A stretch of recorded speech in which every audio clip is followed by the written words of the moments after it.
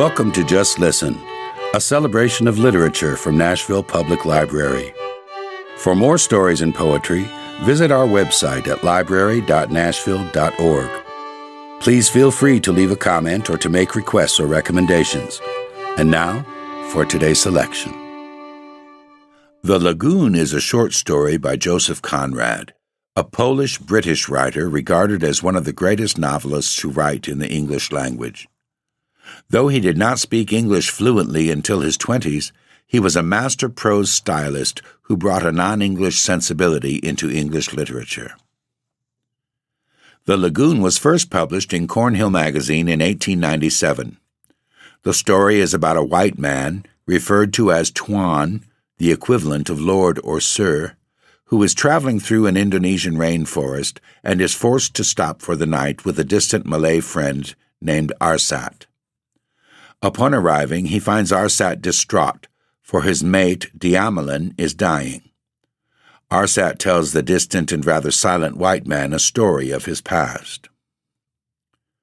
The Lagoon is a story full of symbols and contrasts, such as the use of darkness and light, black and white, sunrise and sunset, water and fire, and possibly the most important one, movement and stillness.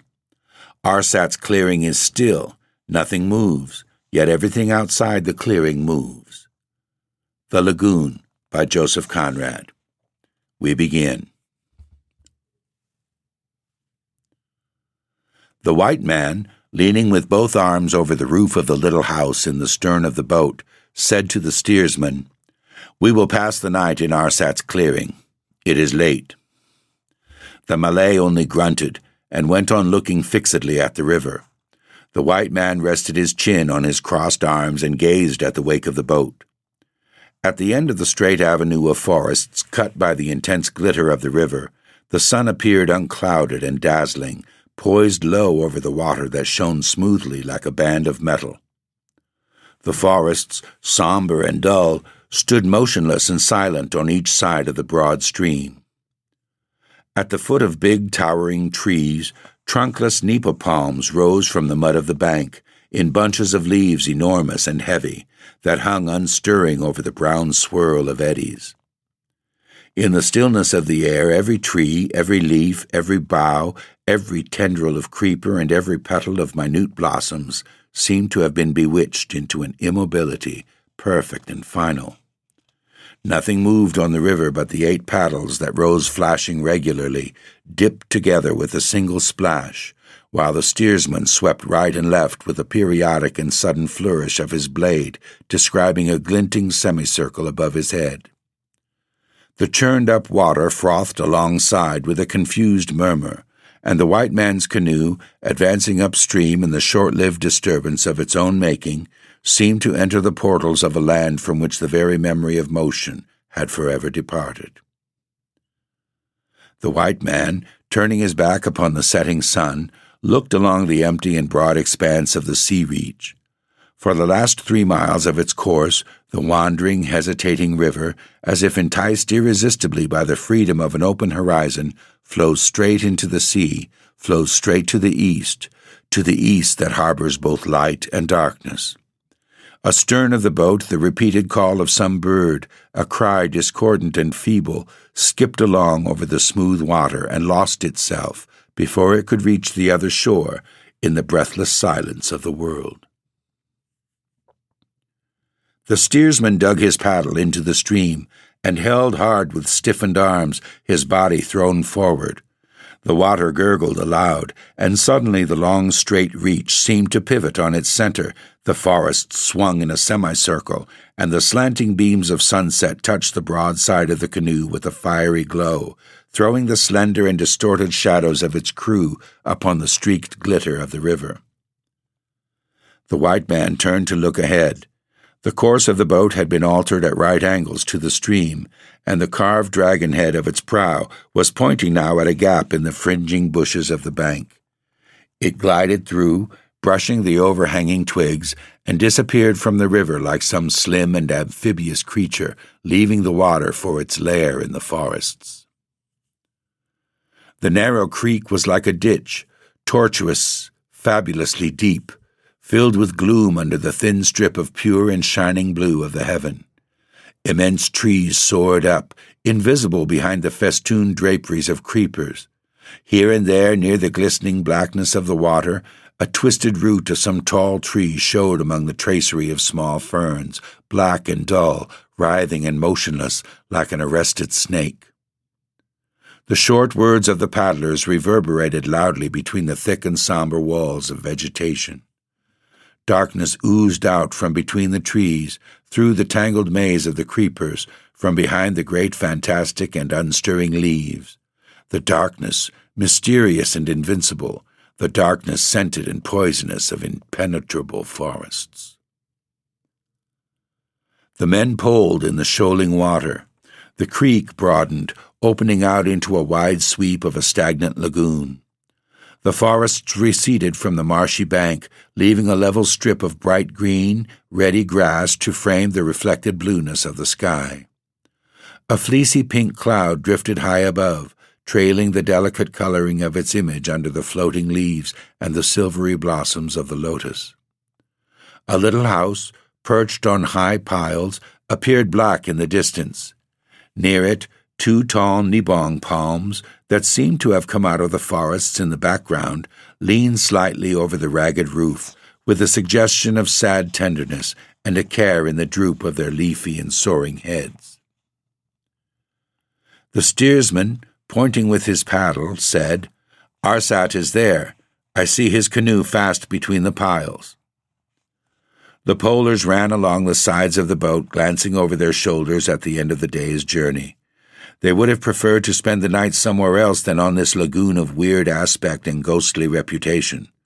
Moreover, they disliked Arsat, first as a stranger, and also because he who repairs a ruined house and dwells in it proclaims that he is not afraid to live amongst the spirits that haunt the places abandoned by mankind.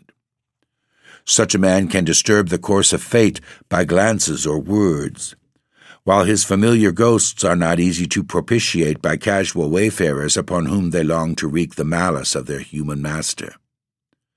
White men care not for such things, being unbelievers and in league with the father of evil, who leads them unharmed through the invisible dangers of this world. To the warnings of the righteous they oppose an offensive pretense of disbelief. What is there to be done? So they thought, throwing their weight on the end of their long poles. The big canoe glided on swiftly, noiselessly, and smoothly toward Arsat's clearing, till, in a great rattling of poles thrown down and the loud murmurs of "Allah be praised," it came with a gentle knock against the crooked piles below the house. The boatmen with uplifted faces shouted discordantly, "Arsat! Oh, Arsat!" Nobody came. The white man began to climb the rude ladder giving access to the bamboo platform before the house. The juragan of the boat said sulkily, "We will cook in the sampan and sleep on the water." "Pass my blankets in the basket," said the white man curtly. He knelt on the edge of the platform to receive the bundle. Then the boat shoved off, and the white man, standing up, confronted Arsat, who had come out through the low door of his hut. He was a young man, powerful, with a broad chest and muscular arms. He had nothing on but his sarong. His head was bare. His big soft eyes stared eagerly at the white man, but his voice and demeanor were composed as he asked, without any words of greeting, "Have you medicine, Tuan?" "No," said the visitor in a startled tone. "No. Why? Is there sickness in the house?" "Enter and see," replied Arsat in the same calm manner, and turning short round, passed again through the small doorway. The white man, dropping his bundles, followed. In the dim light of the dwelling he made out on a couch of bamboos a woman stretched on her back under a broad sheet of red cotton cloth. She lay still as if dead, but her big eyes, wide open, glittered in the gloom, staring upwards at the slender rafters, motionless and unseeing. She was in a high fever, and evidently unconscious. Her cheeks were sunk slightly, her lips were partly open, and on the young face there was the ominous and fixed expression, the absorbed, contemplating expression of the unconscious who are going to die. The two men stood looking down at her in silence. "Has she been long ill?" asked the traveler. "I have not slept for 5 nights," answered the Malay in a deliberate tone. "At first she heard voices calling her from the water and struggled against me who held her. But since the sun of today rose, she hears nothing. She hears not me. She sees nothing. She sees not me. Me!" He remained silent for a minute, then asked softly, "Tuan, will she die?" "I fear so," said the white man sorrowfully.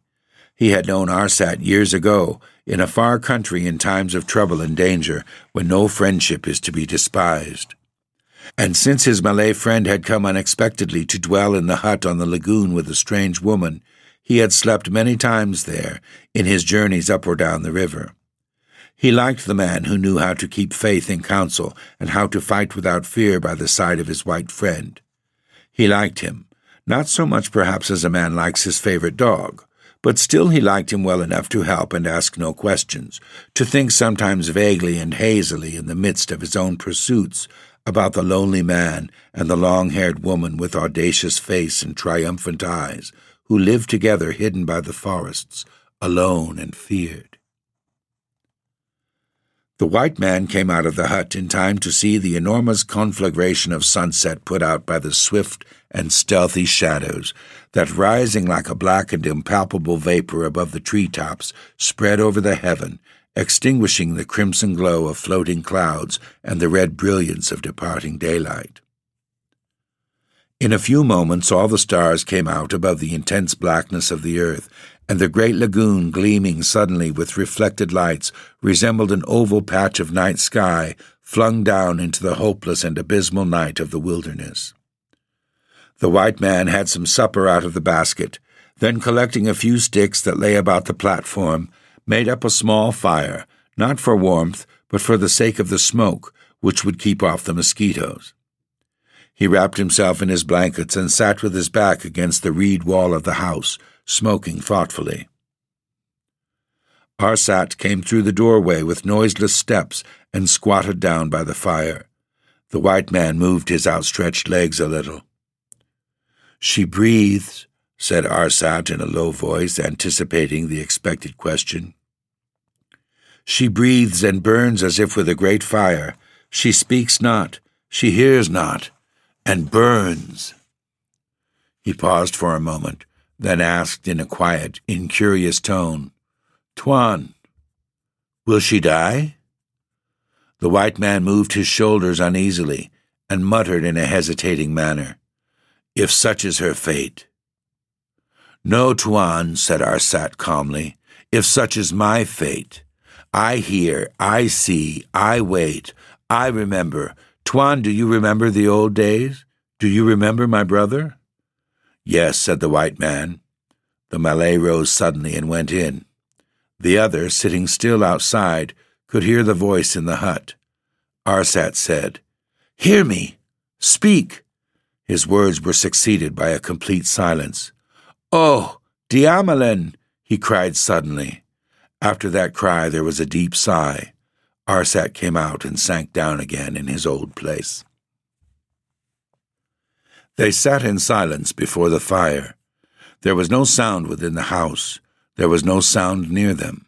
But far away on the lagoon they could hear the voices of the boatmen ringing fitful and distinct on the calm water. The fire in the bows of the sampan shone faintly in the distance with a hazy red glow. Then it died out. The voices ceased. The land and the water slept invisible, unstirring, and mute. It was as though there had been nothing left in the world but the glitter of stars streaming, ceaseless and vain, through the black stillness of the night. The white man gazed straight before him into the darkness with wide-open eyes. The fear and fascination, the inspiration and the wonder of death near, unavoidable and unseen, soothed the unrest of his race and stirred the most indistinct, the most intimate of his thoughts. The ever-ready suspicion of evil, the gnawing suspicion that lurks in our hearts, flowed out into the stillness around him, into the stillness profound and dumb, and made it appear untrustworthy and infamous, like the placid and impenetrable mask of an unjustifiable violence.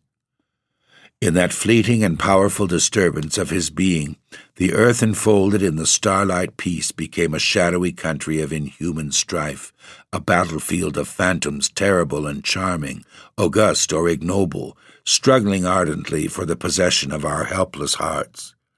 An unquiet and mysterious country of inextinguishable desires and fears. A plaintive murmur rose in the night, a murmur saddening and startling, as if the great solitudes of surrounding woods had tried to whisper into his ear the wisdom of their immense and lofty indifference. Sounds hesitating and vague floating in the air around him shaped themselves slowly into words, and at last flowed on gently in a murmuring stream of soft and monotonous sentences.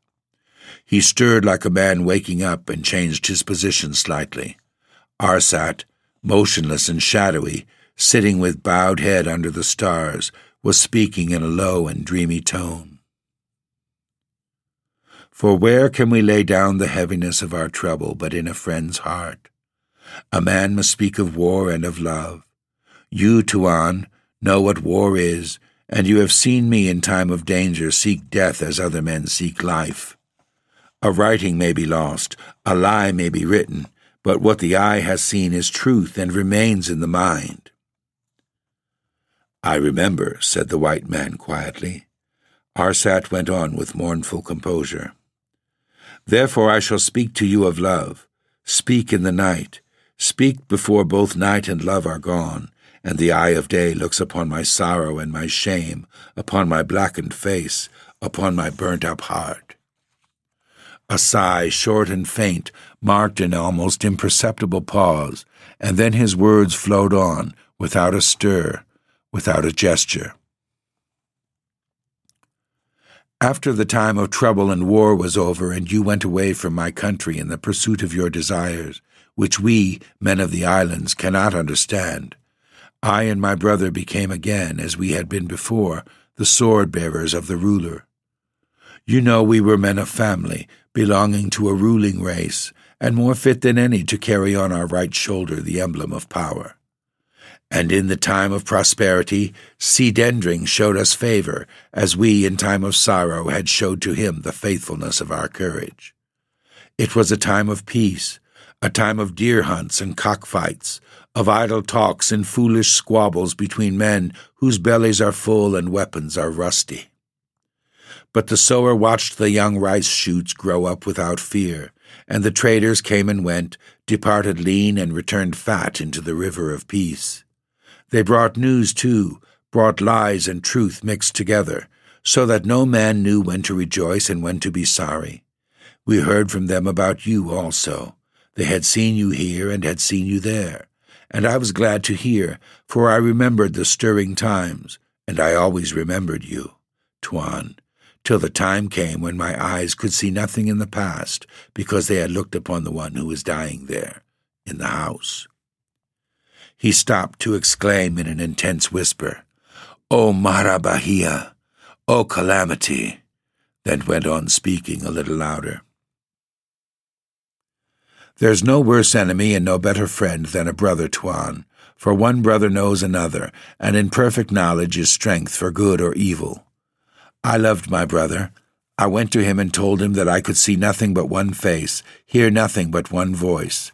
He told me, Open your heart so that she can see what is in it, and wait. Patience is wisdom. Inchi Mida may die, or our ruler may throw off his fear of a woman. I waited. You remember the lady with the veiled face, Tuan, and the fear of our ruler before her cunning and temper. And if she wanted her servant, what could I do? But I fed the hunger of my heart on short glances and stealthy words. I loitered on the path to the bathhouses in the daytime, and when the sun had fallen behind the forest, I crept along the jasmine hedges of the woman's courtyard. Unseeing, we spoke to one another through the scent of flowers, through the veil of leaves, through the blades of long grass that stood still before our lips. So great was our prudence, so faint was the murmur of our great longing. The time passed swiftly, And there were whispers amongst women, and our enemies watched. My brother was gloomy, and I began to think of killing and of a fierce death. We are of a people who take what they want, like you whites. There is a time when a man should forget loyalty and respect. Might and authority are given to rulers, but to all men is given love and strength and courage. My brother said, "You shall take her from their midst. We are two who are like one." And I answered, "Let it be soon, for I find no warmth in sunlight that does not shine upon her." Our time came when the ruler and all the great people went to the mouth of the river to fish by torchlight. There were hundreds of boats, and on the white sand, between the water and the forests, dwellings of leaves were built for the households of the Rajas. The smoke of cooking fires was like a blue mist of the evening, and many voices rang in it joyfully. While they were making the boats ready to beat up the fish, my brother came up to me and said, "Tonight." I made ready my weapons, and when the time came, our canoe took its place in the circle of boats carrying the torches. The lights blazed on the water, but behind the boats there was darkness. When the shouting began and the excitement made them like mad, we dropped out. The water swallowed our fire, and we floated back to the shore that was dark with only here and there the glimmer of embers. We could hear the talk of slave girls amongst the sheds. Then we found a place deserted and silent. We waited there. She came. She came running along the shore, rapid and leaving no trace, like a leaf driven by the wind into the sea. My brother said gloomily, "Go and take her. Carry her into our boat." I lifted her in my arms. She panted. Her heart was beating against my breast. I said, "I take you from those people. You came to the cry of my heart, but my arms take you into my boat against the will of the great." "It is right," said my brother. "We are men who take what we want and can hold it against many. We should have taken her in daylight," I said. "Let us be off." For since she was in my boat, I began to think of our ruler's many men. "Yes, let us be off," said my brother. "We are cast out, and this boat is our country now, and the sea is our refuge." He lingered with his foot on the shore, and I entreated him to hasten, for I remembered the strokes of her heart against my breast, and thought that 2 men cannot withstand 100. We left, paddling downstream close to the bank, and as we passed by the creek where they were fishing, the great shouting had ceased, but the murmur of voices was loud like the humming of insects flying at noonday. The boats floated, clustered together, in the red light of the torches, under a black roof of smoke, and men talked of their sport. Men that boasted and praised and jeered, men that would have been our friends in the morning, but on that night were already our enemies. We paddled swiftly past. We had no more friends in the country of our birth. She sat in the middle of the canoe with covered face, silent as she is now, unseeing as she is now, and I had no regret at what I was leaving because I could hear her breathing close to me, as I can hear her now. He paused, listened with his ear turned to the doorway, then shook his head and went on. My brother wanted to shout the cry of challenge, one cry only, to let the people know we were free-born robbers that trusted our arms in the great sea. And again I begged him in the name of our love to be silent. Could I not hear her breathing close to me? I knew the pursuit would come quickly enough. My brother loved me. He dipped his paddle without a splash. He only said, "There is half a man in you now. The other half is in that woman. I can wait. When you are a whole man again, you will come back with me here to shout defiance. We are sons of the same mother."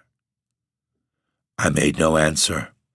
All my strength and all my spirit were in my hands that held the paddle, for I longed to be with her in a safe place beyond the reach of men's anger and of women's spite. My love was so great that I thought it could guide me to a country where death was unknown, if I could only escape from Inchimida's spite and from our ruler's sword. We paddled with fury, breathing through our teeth. The blades bit deep into the smooth water. We passed out of the river. We flew in clear channels amongst the shallows. We skirted the black coast. We skirted the sand beaches where the sea speaks in whispers to the land, and the gleam of white sand flashed back past our boat, so swiftly she ran upon the water. We spoke not. Only once I said, "Sleep, Diamelen, for soon you may want all your strength." I heard the sweetness of her voice, but I never turned my head. The sun rose, and still we went on. Water fell from my face like rain from a cloud. We flew in the light and heat. I never looked back, but I knew that my brother's eyes, behind me, were looking steadily ahead, for the boat went as straight as a bushman's dart when it leaves the end of the Sumpitan. There was no better paddler, no better steersman than my brother. Many times together we had won races in that canoe. But we never had put out our strength as we did then, when for the last time we paddled together. There was no braver or stronger man in our country than my brother. I could not spare the strength to turn my head and look at him, but every moment I heard the hiss of his breath getting louder behind me.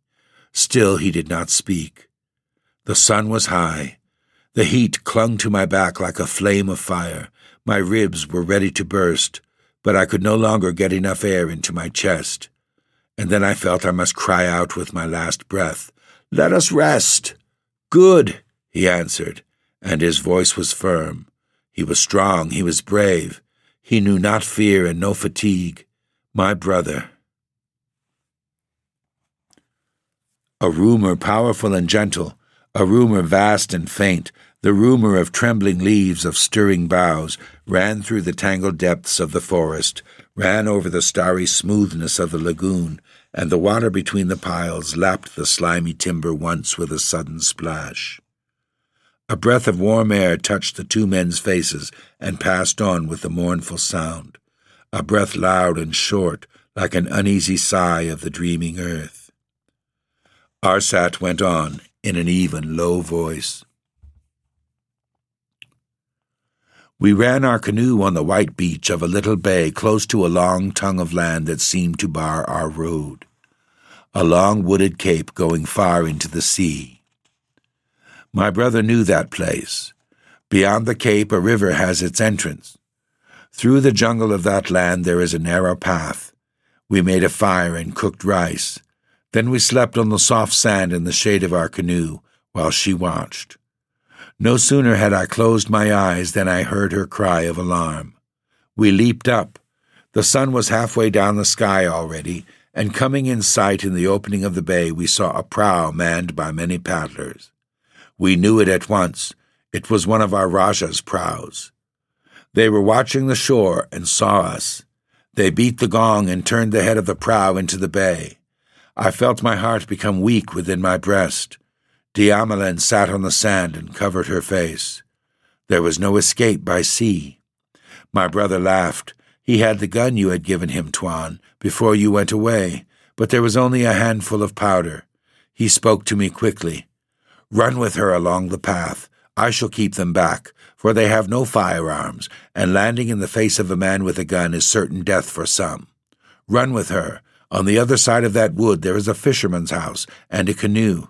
When I have fired all the shots, I will follow. I am a great runner, and before they can come up we shall all be gone. I will hold out as long as I can, for she is but a woman that can neither run nor fight, but she has your heart in her weak hands." He dropped behind the canoe. The prow was coming. She and I ran as we rushed along the path. I heard shots. My brother fired once, twice, and the booming of the gong ceased. There was silence behind us. That neck of land is narrow. Before I heard my brother fire the third shot, I saw the shelving shore, and I saw the water again, the mouth of a broad river. We crossed a grassy glade. We ran down to the water. I saw a low hut above the black mud and a small canoe hauled up. I heard another shot behind me. I thought, that is his last charge. We rushed down to the canoe. A man came running from the hut, but I leaped on him and we rolled together in the mud. Then I got up and he lay still at my feet. I don't know whether I had killed him or not. I and Diamelen pushed the canoe afloat. I heard yells behind me, and I saw my brother run across the glade. Many men were bounding after him. I took her in my arms and threw her into the boat, then leaped in myself. When I looked back, I saw that my brother had fallen. He fell and was up again, but the men were closing round him. He shouted, "I am coming!" The men were close to him. I looked, many men. Then I looked at her. Tuan, I pushed the canoe. I pushed it into deep water. She was kneeling forward looking at me, and I said, "Take your paddle," while I struck the water with mine. Tuan, I heard him cry. I heard him cry my name twice, and I heard voices shouting, "Kill! Strike!" I never turned back. I heard him calling my name again with a great shriek, as when life is going out together with the voice, and I never turned my head. My own name, my brother. 3 times he called, but I was not afraid of life. Was she not there in that canoe, and could I not with her find a country where death is forgotten, where death is unknown? The white man sat up. Arsat rose and stood, an indistinct and silent figure above the dying embers of the fire. Over the lagoon a mist drifting and low had crept, erasing slowly the glittering images of the stars. And now a great expanse of white vapor covered the land, flowed cold and grey in the darkness, eddied in noiseless whirls round the tree trunks and about the platform of the house, which seemed to float upon a restless and impalpable illusion of a sea, seemed the only thing surviving the destruction of the world by that undulating and voiceless phantom of a flood. Only far away the tops of the trees stood outlined on the twinkle of heaven, like a sombre and forbidding shore, a coast deceptive, pitiless, and black. Arsat's voice vibrated loudly in the profound peace. "I had her there. I had her. To get her I would have faced all mankind, but I had her, and—" His words went out ringing into the empty distances. He paused and seemed to listen to them dying away very far, beyond help and beyond recall. Then he said quietly, "Tuan, I loved my brother." A breath of wind made him shiver. High above his head, high above the silent sea of mist, the drooping leaves of the palms rattled together with a mournful and expiring sound. The white man stretched his legs. His chin rested on his chest, and he murmured sadly without lifting his head, "We all love our brothers." Arsat burst out with an intense whispering violence. "What did I care who died? I wanted peace in my own heart." He seemed to hear a stir in the house, listened, then stepped in noiselessly. The white man stood up. A breeze was coming in fitful puffs. The stars shone paler, as if they had retreated into the frozen depths of immense space. After a chill gust of wind, there were a few seconds of perfect calm and absolute silence. Then from behind the black and wavy line of the forests, a column of golden light shot up into the heavens and spread over the semicircle of the eastern horizon. The sun had risen. The mist lifted, broke into drifting patches, vanished into thin flying wreaths, and the unveiled lagoon lay, polished and black, in the heavy shadows at the foot of the wall of trees. A white eagle rose over it with a slanting and ponderous flight, reached the clear sunshine and appeared dazzlingly brilliant for a moment, then soaring higher, became a dark and motionless speck before it vanished into the blue as if it had left the earth forever. The white man, standing gazing upwards before the doorway, heard in the hut a confused and broken murmur of distracted words, ending with a loud groan. Suddenly Arsat stumbled out with outstretched hands, shivered, and stood still for some time with fixed eyes. Then he said, "She burns no more." Before his face the sun showed its edge above the tree-tops, rising steadily. The breeze freshened, a great brilliance burst upon the lagoon, sparkled on the rippling water. The forests came out of the clear shadows of the morning, became distinct, as if they had rushed nearer, to stop short in a great stir of leaves, of nodding boughs, of swaying branches. In the merciless sunshine the whisper of unconscious life grew louder, speaking in an incomprehensible voice round the dumb darkness of that human sorrow. Arsat's eyes wandered slowly, then stared at the rising sun. "I can see nothing," he said half aloud to himself. "There is nothing," said the white man, moving to the edge of the platform and waving his hand to his boat. A shout came faintly over the lagoon, and the sampan began to glide towards the abode of the friend of ghosts. "If you want to come with me, I will wait all the morning," said the white man, looking away upon the water. "No, Tuan," said Arsat softly. "I shall not eat or sleep in this house, but I must first see my road. Now I can see nothing, see nothing. There is no light and no peace in the world, but there is death, death for many. We were sons of the same mother, and I left him in the midst of enemies, but I am going back now." He drew a long breath and went on in a dreamy tone. "In a little while I shall see clear enough to strike. But she has died, and now, darkness." He flung his arms wide open, let them fall along his body, then stood still with unmoved face and stony eyes, staring at the sun. The white man got down into his canoe. The polers ran smartly along the sides of the boat, looking over their shoulders at the beginning of a weary journey.